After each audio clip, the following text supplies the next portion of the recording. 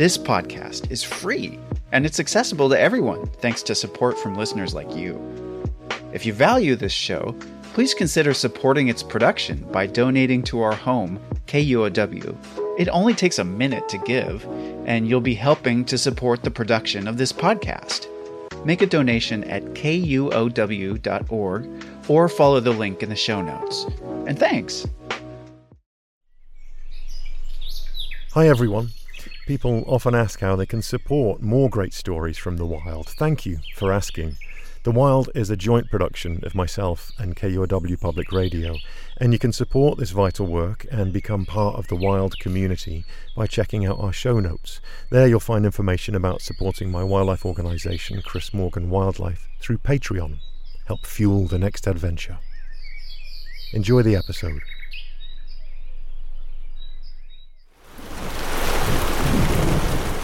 It's well before dawn. We're getting an early start in the hopes of setting up camp deeper in the swamp. We canoed across the river in total darkness, and then the trek began, through a rainforest that was starting to wake up. It was time to set up our tents on a small hill, a rare bit of semi-dry land in what seemed like the wettest place in the world.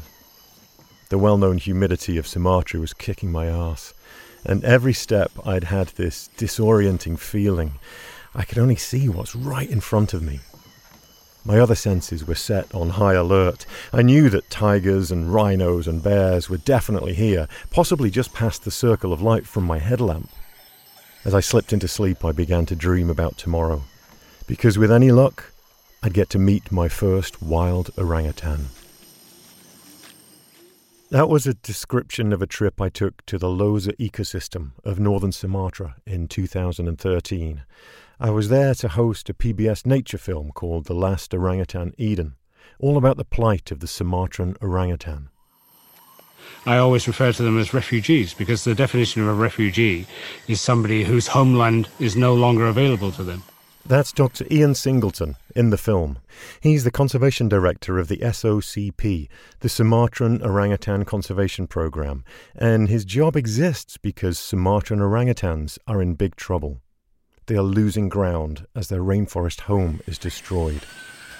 When plantations go in, they convert primary forest to palm oil. During that conversion process, they end up with barren land, and nothing survives that process. It's hard to find a spider or a lizard, you know. The Loza ecosystem covers over 6.5 million acres. That's about the size of Colorado. It's wild. So dense with trees, it helps regulate the global climate. Not the orangutans being taken away from the forest, but the forest being taken away from the orangutans. That's because even though a lot of the Loza is technically protected by Indonesian law, illegal activities are still a threat, things like logging and poaching and burning the forest to make way for palm oil plantations. In just the last 35 years, Sumatra has lost around 50% of its tropical forest, which means a lot of animals without a home. And so, most of the 99% of the orangutans that end up in our quarantine centre come from areas where the forest no longer exists. So they're refugees from forests that don't exist anymore. Now, 8 years after the PBS documentary, I want to catch up with Ian and the others I met to revisit this rainforest ecosystem and see how the research and rehabilitation work back then might have changed the lives of these amazing great apes. A journey back in time to learn about today's Sumatran orangutan. From KUOW in Seattle, I'm Chris Morgan. Welcome to The Wild.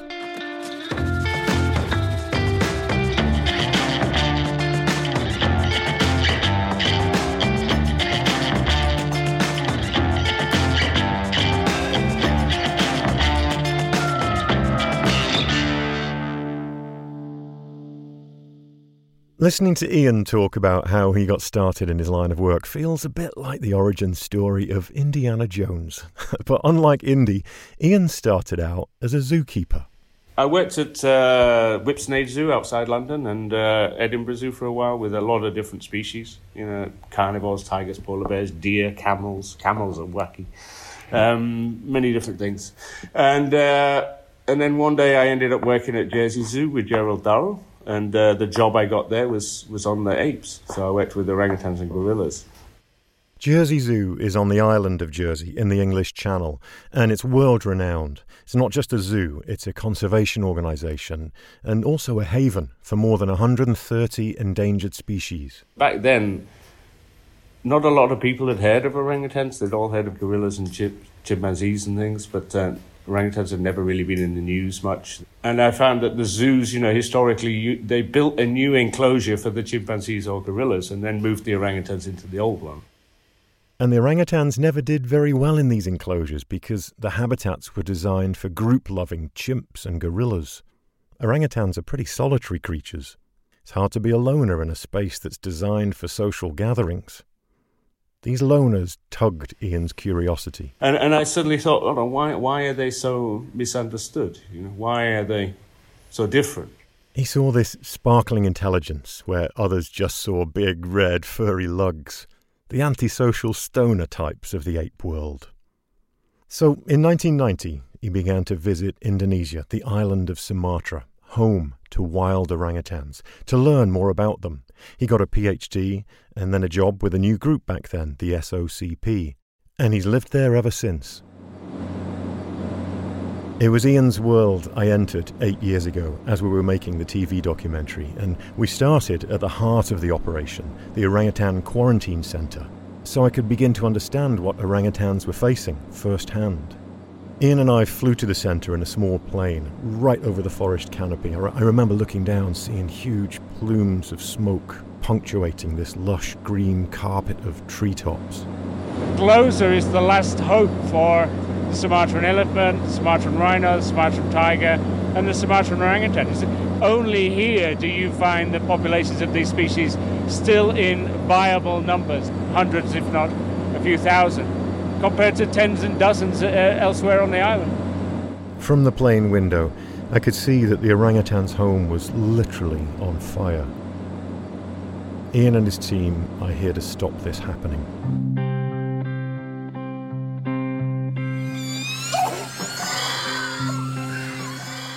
The Orangutan Quarantine Centre is in Medan, capital of North Sumatra province, and it's kind of a halfway house for orangutans on their road to recovery.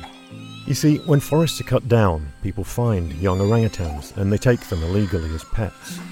The authorities then come in and confiscate them and bring them here. Most of the orangutans are very young, under 5 years old, and should still be with their mothers breastfeeding. But they are orphans. The ones I saw during my visit were so young that they were in diapers and being bottle-fed. I know I'm not supposed to be touching them, which is the most difficult thing I think I've ever been through. Difficult because no one warned me just how totally adorable baby orangutans are. They have these deep-set eyes in tiny faces and fuzzy bedhead hairdos.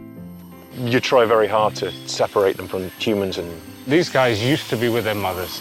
They've already gone through this trauma of being separated from a mother figure once. And the last thing we want to do is get them into that situation where they have to go through it again. One 3-year-old had been found tied up in a plastic bag in someone's yard before being brought to the centre. While I was visiting, he was learning to climb. Yes, you are doing so well. What a good tree climber. I have to say, when you're looking at them, it is like looking into the eyes of a human being. There's so much going on back there. You can see the intelligence in their eyes. And it's that intelligence that can see them through to a new life, even after all the trauma they've faced. When a confiscated orangutan like this little guy comes to the centre, Ian's team puts them into quarantine for a health check and observation. New residents get the full works, x-rays, blood samples, weights and measures. And once the orangutan gets the all clear from quarantine, they start on their paths to socialisation with other orangutans and rehabilitation. The goal is to prepare the confiscated apes for release into the forest where they can live out the rest of their lives in the wild. During my visit, I also met a recent graduate of the rehabilitation programme, a handsome guy named Udin. He's hanging from the chest of his caretaker, Muklis, one arm hanging down, looking all around, with eyes that look like they miss nothing. A character. It was hard to believe that this healthy youngster had arrived at the centre on the brink of death. When we found him, he was only recently captured, and his mother had been clubbed or beaten with logs or a machete or something, but his skull was fractured. If you hadn't confiscated him, he would have almost certainly died. And how do you feel like he's going to do? He's a good candidate. And I think he'll do very well. And to look at him, he's going to be a very handsome male. Yes. He's going to be the pick. Ian told me that sometimes he works with an orangutan that seems to have a special level of intelligence. Now, Udin is one of those guys. We've seen him using tools, and he's always looking at ways to get at the padlocks and get other different things. The others probably recognise that fact and see him as the smart guy, yeah. Smart guy Udin had learned all he could from his human caretakers about orangutan survival. In fact, he'd begun to teach the other orangutans. A good sign he was ready to be released into his new forest home.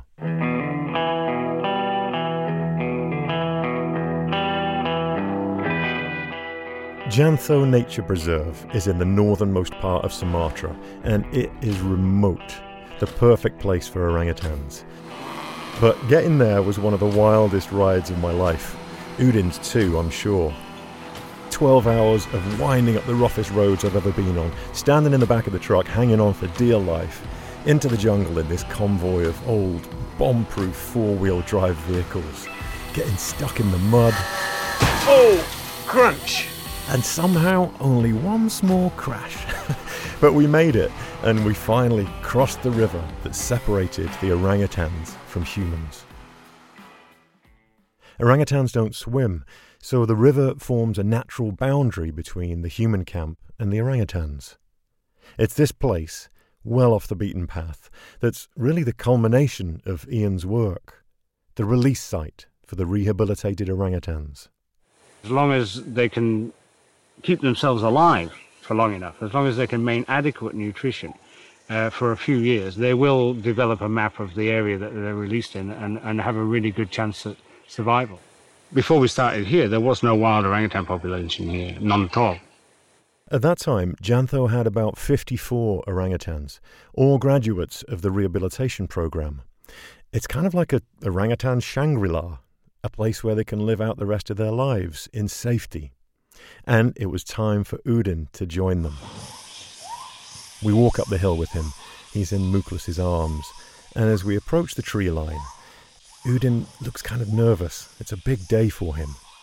Just then, though, an old buddy, an orangutan from the rehabilitation centre, comes out from the forest to greet Udin. And it was as if something clicked in Udin's head. Maybe the comfort that he wouldn't be alone. So when Muklas loosened his arms and handed him off to a tree, Udin zipped right up it like he'd spent his whole life there. There he goes. Oh, look at that. Oh, straight up. Like he never left. Oh, my goodness. I can't believe how quickly he's gone up there. Wow. It's magic to see this. Hard to believe that just a few minutes ago he was in a cage down below and now he's swinging around in the treetops like an orangutan should. And it was such a short leap from the arms of Muklas to that tree 2 feet away, but a profound step to freedom and a whole nother world. It was one of the most heartening things I'd ever seen. I turned around to Ian as he looked on, and he was beaming like a proud parent. To see that they've gone from an animal with no future to an orangutan who possibly has a future as good as a wild orangutan, 50 years in the wild. And these guys will become the founding fathers. Over the years since my visit to Sumatra in 2013, I've often wondered what happened to Udin after that incredible moment. Was he on his way to becoming a founding father, as Ian had predicted? Was he even still alive? When we come back from the break, we'll find out. And we'll revisit my travels to another part of Sumatra, where the secrets of orangutan intelligence are being uncovered, in a place that's commonly referred to as orangutan heaven and human hell.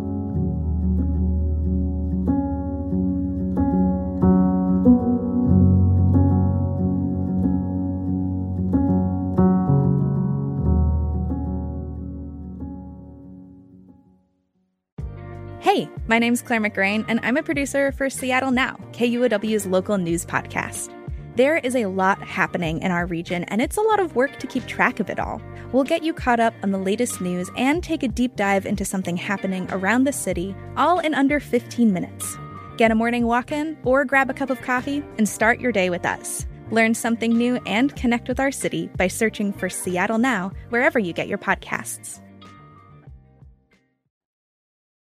Do you spend any time over here in the States? I was before the COVID. Yeah, I was getting over there sort of at least once a year. I did a trip to New York. Yeah. Well, if you're ever up here in the Northwest, you'll have to give us a shout, and I'll show you some bears like you showed me the orangutans. That would be nice. Yeah, that would be fun.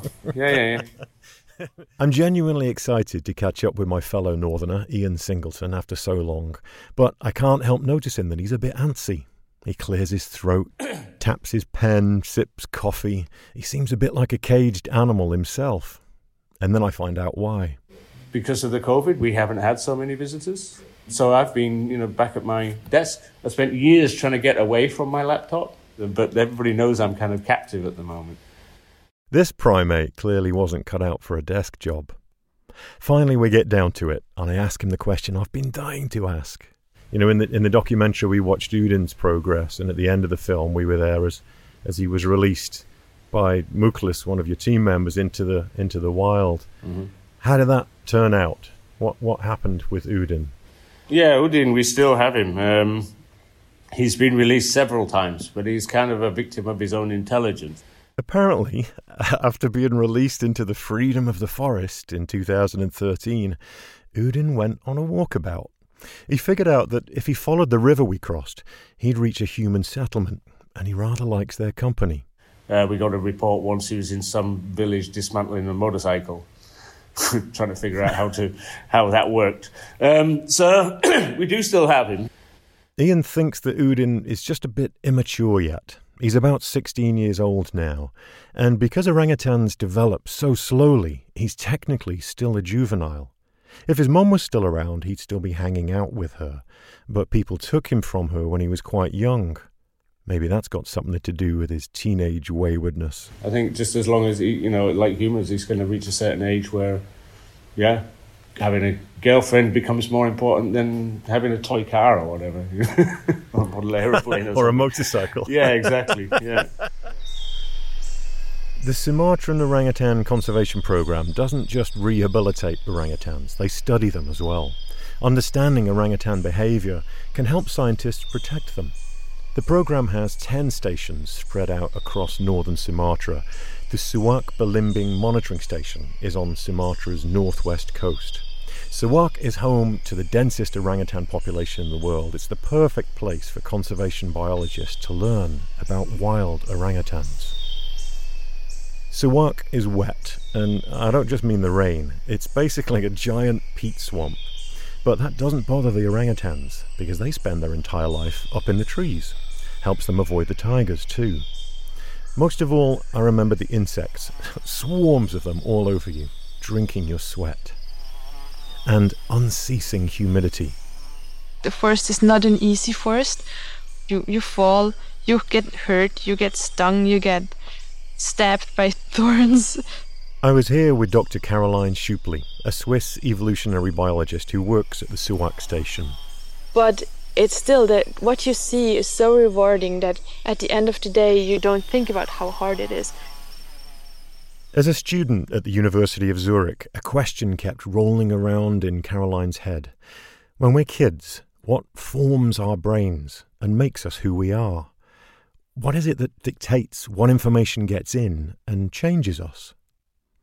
She was drawn to orangutans because they spend a lot of time alone, and this makes them ideal subjects to study and learn about the effects of socialization and brain development. And like chimpanzees and other ape species, orangutans are really closely related to humans, and 97% overlap in our DNA. We have a lot in common with these intelligent relatives. In Malay, the word orangutan actually means person of the forest. I think in many aspects our minds work surprisingly similar, and if we figure out how orangutans work, we're one step closer in understanding how humans work. And like Ian, Caroline was pulled in, wanted to study orangutans because of their subtlety. She had a feeling there was more to them. Some people say when they're studying orangutans, yeah, but they're not doing anything when they're together. But you very quickly realize that that's not true. It's just more subtle clues. When I met Caroline during the documentary 8 years ago, she and her team had been observing the orangutan population for 4 years. And let me tell you, she gives Ian a run for his money on the Indiana Jones front. Despite her measured academic tone, I got the impression when we were in Suak that she'd know exactly what to do in any temples of doom. Getting through Suak is miserable. The researchers have put long runs of wooden planks on short stilts to walk on above the swampy water. But I don't think they were designed with my 225 pounds in mind. Wow. Caroline seemed unfazed and conspicuously dry. Do you need a hand? I'll just end up pulling you in. This was just another day at the office for her. Caroline's days routinely start at 3:30 a.m. when she makes her way to the orangutans in time to watch them wake up. Because her research is all about observation, staring at orangutans all day and meticulously recording what they do to figure out how they learn, what makes them tick. Actually, she listens first and then she watches. That's interesting. You wait and listen. You don't wait and watch. No, it's easier to hear them. It's so much easier to hear them. It's this shh. And it's different from other monkeys because other monkeys leap and the orangutans don't. That's because orangutans move about the tree canopy using their body weight to swing. They bend one tree to the next, and that swooshing sound is the trees snapping back into place after they let go. It's beautiful to watch. During my time with her, I'd watch Caroline intensely staring into the trees, observing the orangutans all day, every day, constantly reaching for her clipboard, scribbling everything down. She was driven by fascination, pure and simple. When we talked recently, Caroline told me she'd just become an auntie. And for an animal behaviourist, her niece was irresistible. She's just the most fascinating living being on Earth for me, and I'm really tempted to do focal follows on her, so to just take data on her, especially on her exploratory behavior, how she learns about objects and her surroundings. And I'm very tempted to just follow her as I would follow an orangutan, but she's too interested in me, so that doesn't really seem to work. And how do her parents feel about you studying her like a great ape? Yeah, my sister is actually involved in our research, so she's helping me with the data. And I think, of course, she's the mom, so she's more reserved, but she also gave me the okay to look at some of the exploration rates of my niece. That kid's going to have some stories to tell. During her research in Suak, Caroline found that young orangutans have an incredibly long learning period. Ian's Udin was a good example, a wayward youth still learning life at 16. So this long period before weaning, those are the first 8 years in an orangutan's life. But interestingly, orangutans then spend another around 8 years as juveniles or adolescents before they start reproducing. And all during this first 16 years or so of an orangutan's life, they're learning, mostly from their mothers. Turns out that being a wild orangutan is a complicated business. There's finding food, using tools, which these Suak individuals do, and how to move through the tree canopy without breaking any bones. Even how to build a nest. Here goes. Let's hope it holds my weight. I had thrown on some climbing gear and hoisted myself up a scary tall tree. I wanted to see an orangutan nest for myself. It's not like a bird's nest where they, collect branches and twigs and place them into a nest. The orangutan has actually snapped them back. Can you see that right there? It's broken the branch, pulled it, and created a framework that everything else sits on top of. So it actually feels quite secure. These nests are an important part of orangutan life. You can picture them up there, eating, sleeping, spotting neighbours and family members. And as I was up there, the most magical thing happened. I can hear a long call over there. That's amazing. I'm sitting in an orangutan nest and I can hear an orangutan. Shall I reply? Ooh, oh, I don't know if I can do it. Ooh. Ooh. It's all gone suspiciously quiet. But orangutans aren't born knowing how to make a nest like the one I was sitting in. They have to learn from other individuals in the community. And they do that through a process called peering. Peering is when an orangutan is watching another orangutan from a very close distance. Basically, they watch and learn. A lot of watching. And we found out that they peer around 40,000 times in a lifetime. I was lucky enough to see some of this watching, this peering, when I was in Suak with Caroline, thanks to Friska and Frankie, mother and son orangutans. Do you see the baby? That's Friska's 2-year-old son. It's Frankie. He's a very curious boy. At the time, Mum, Friska, was 65, and Frankie was just a baby. And it's not just Frankie, his older brother is there as well. His name's Freddie. And Freddie actually spends a lot of time still with Friska and his little brother. And interestingly, the mom, Friska, she doesn't mind Freddie to hang around. In fact, she often takes care of both of them, so Freddie is allowed to sleep in her nest and she still bridges, so helps him to travel between trees. Bridging is when Mum pulls 2 trees together up in the canopy to make it easier for the little ones to move about. It's amazing getting to watch them. Caroline tells me that Friska and Frankie are doing great today. But over the last few years, Friska the mum has needed something every parent can relate to. A little alone time. She always brought Frankie for the last few years to other females so that he could play with their kids. Lots of peer learning to be had in a situation like that. Almost like dropping her kids off at school. So she would drop him off with the others and then retreat, and she would spend the day in maybe 50 meters a distance of everybody, while Frankie had the opportunity to play with these other kids and feed with these other kids. And only for bedtime she would call him or go grab him. That's just so delightful. You sound like you're describing a Disney movie. This idea of learning different skills from different individuals is called vertical and horizontal transmission.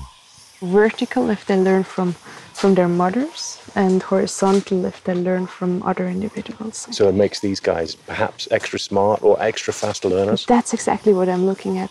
Because we are thinking that it is the opportunities for social learning that determine how smart you will be as an adult. One of the things that Caroline has observed is that male and female orangutans have something like friendship. These are females with young kids. There is nothing in it in terms of reproduction for the male, and still they seem to enjoy spending time together, and sometimes they even stay overnight. So we had sleepovers of males in females' nests. Oh, I'd love to be invited to an orangutan sleepover. I don't.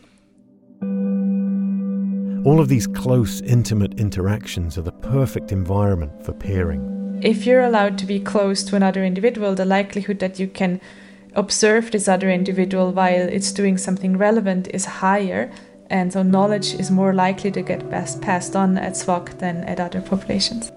Is studying orangutan behavior important for people, and how? I would say so. If even the least sociable of all ape depends on social inputs during its development, that just shows how important those social inputs must be for humans. And of course, the implications of that are huge.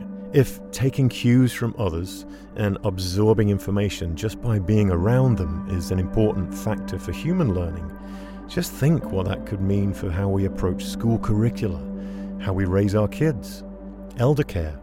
By studying our genetic cousins, Caroline is in effect learning how human brains have evolved. Hearing about the lives of wild orangutans in Suak almost makes it easy to forget how endangered these creatures are. Critically endangered, actually. And it's not a problem with an easy fix. I remember Caroline telling me about it during my visit. She might have been unfazed by the swamp, but as we sat on a riverbank, she looked over as a small boat full of locals goes by. For the first time, she looked distant and emotional about the conflicting realities of the people in the area and the orangutans. Yeah, it's just a very complicated issue because people that cut down trees come from the same village as, for example, the people that work for our orangutans here. So it's all interconnected, and their family ties maybe even. So it's so complicated so complex. When we recently spoke, I asked her if she felt like orangutans were any safer now than they were 8 years ago during the documentary filming. I think no orangutan is safe at the moment. Deforestation is proceeding, we're losing habitat, we're losing populations. She does think that the orangutan population in Suak is a little better off than it was, though, and that's thanks simply to the physical presence of the SOCP team. We managed to keep this particular corner of the forest safe over all these years. Saving even a few orangutans can have long-term impacts because of how orangutans learn, passing knowledge on to future generations. And if we lose too many individuals, then in the end, knowledge will die out, and we're not just losing individuals, but we're losing entire cultures. I've seen in the last sort of 20, 30 years here a big change in attitudes amongst the urban middle classes. You know, there's a lot more concern and understanding and appreciation of wildlife and animal welfare issues than there was 20 years ago. I'm glad to hear that Ian Singleton agrees with Caroline, agrees that some change for the better is being made. It still has a long way to go to filter out into the villages in the kampungs next to the forest itself. You know, but it's a work in progress. Ian and others at SOCP are working on another solution too. Some orangutans are not healthy enough for life back in the wild. So the team is building a new orangutan rehabilitation centre for permanent residents. And it's just down the road from the city of Medan, where several palm oil companies are based. I want to be able to change the behaviour. Yeah? I want to get people like the director of palm oil companies to come in and make that connection between sort of the signatures that they do on a daily basis in their office in Medan and the impact it has at the other side of the island on orangutans and forests and other species. Yeah. Ian's hope is that these orangutans will become the ambassadors for their wild cousins. And of course, the impact of this work doesn't just stop at orangutans. Other animals make this place home. Sumatran tigers, Sumatran elephants and Sumatran rhinos, one of the most endangered large mammals on Earth. Protecting orangutans protects all of these species as well. I can't help but think we have a lot to learn from these old ancestors in this secret corner of the world. Not just about our own minds, but about the power of community, teaching and learning. Perhaps even in time to do the right thing by these beautiful people of the forest.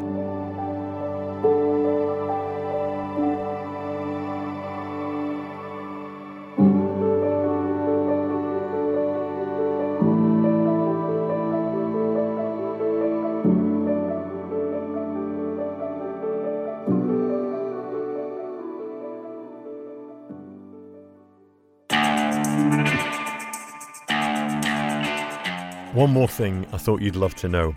Caroline told me that Friska, Frankie's mum, is now about 73 years old and is doing well. So well, in fact, she's about to give birth once again. Another playmate for Frankie and another young orangutan to continue the lineage of this orangutan village. I'd like to thank 13 Productions for their permission to use excerpts from The Last Orangutan Eden from Nature on PBS.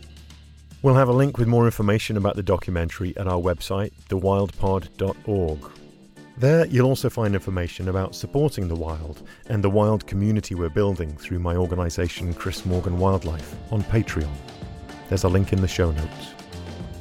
A very special thank you for their kind financial support to Jill and Scott Walker, Rose Letwin, Ellen Ferguson, Anna Kimball, John Taylor, Mark and Rebecca Wilkins, Bob Yellowlees and Paul Lister. The Wild is a production of KUOW in Seattle and me, Chris Morgan, with support from Wildlife Media. Our producers are Dacia Clay and Matt Martin. Jim Gates is our editor and helped produce this episode.